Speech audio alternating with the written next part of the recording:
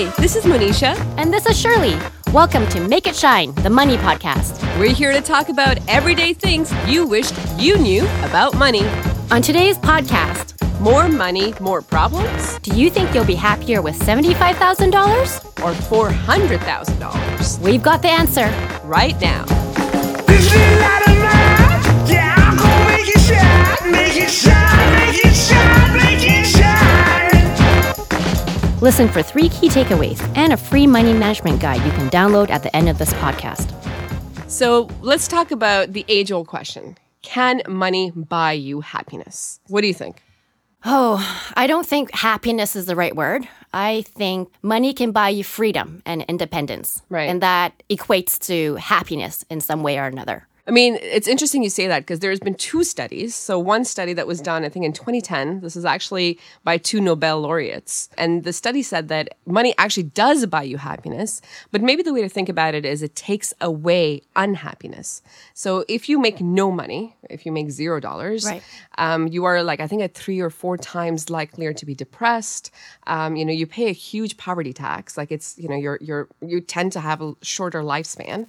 But they say once you make up to $75,000. So they say from 0 to 75, you're getting happier, happier, happier. But once you make up to 75, there's a law of diminishing returns, and every extra dollar you earn, you're actually not making yourself extra dollar worth of happier. So that's funny. You're referencing the 75K. There's another study done in the U.S. where they spoke to over 34,000 Americans, collected almost 2 million data points, and they asked them 2 questions. One was to evaluate their happiness on a day-to-day basis. Okay. And then the other one was just their perception of happiness overall. Okay. So people who made over 75K, their level of happiness for both day-to-day and their perception increased all the way up to making an income of $400,000. Oh, wow. Okay. So that's a huge gap. Yeah, that's a lot more than 75,000. So there is something to the point of money does buy you happiness. And when they were comparing the 2 data points that they were collecting, people who perceived happiness making $400,000, that gap was way bigger than when they looked at, their day-to-day. Yeah. And I think it's because people who make that amount of money, they can dream a little bit more. They have more inspiration. Yeah. They can plan ahead, do things that they're only dreaming about today. Right. Yeah, I think the nail on the head really is like money can buy you happiness depending on what you spend it on, right? Like if you're spending money on just increasing your day-to-day living expenses, buying that expensive car, buying a bigger house, buying a better watch, I think that's when they talk about this, I think it's a hedonistic treadmill. So you're always chasing that next high. But if you spend money, like you said, on other things, like let's say if you were rich enough to actually hire help, have somebody do chores around your house that you don't want to do. Yeah. Okay, now you're buying yourself time. Right, Yeah. right. You're buying yourself time to dream, to do things that you really, really enjoy. I mean, think about how many potential award-winning musicians are accountants because they couldn't have the comfort or the luxury to actually dream and, pursue their passion. Or, I myself, like I would love to stop working and just become an artist, but I know that's not going to pay my mortgage. So, Manisha, after looking at both studies, Yeah. money can buy you happiness or it cannot buy you happiness. What is the point of all this? Yeah, it's such a great question because there's going to be countless studies on this because everyone wants to know, can money buy me happiness? Because Right. people just want to be happy, right? And I think they're trying to figure out any way that they can find it. The one thing I really love about studies like this, though, and I love that we're having more and more conversations around money, is because whichever way you lean, whether you think, money doesn't buy happiness or it buys you things that buy you happiness, the reality is that it has a huge impact on your well-being.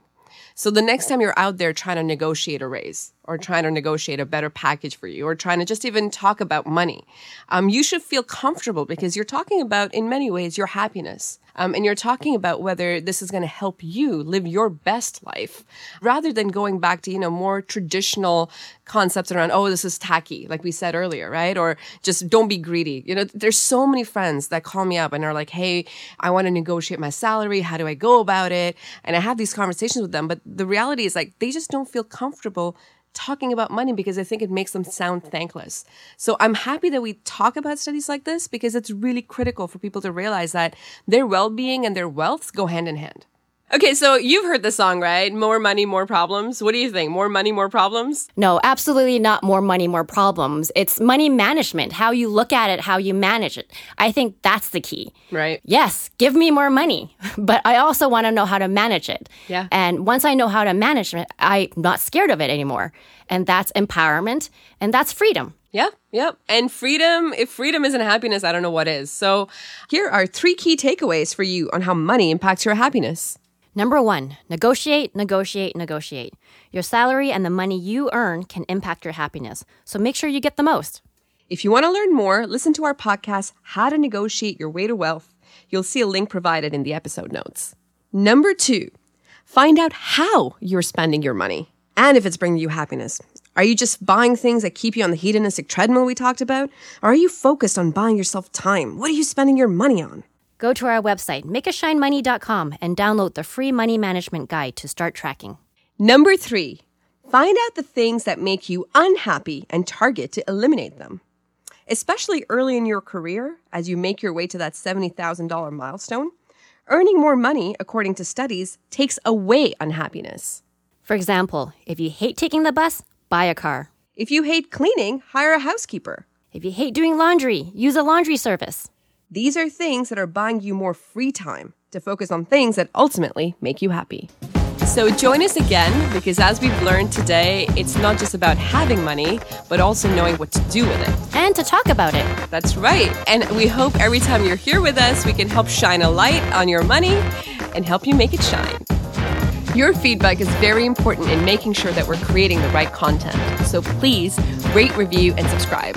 Let us know if you have any questions about money, and we can even invite some experts to join us at the next podcast.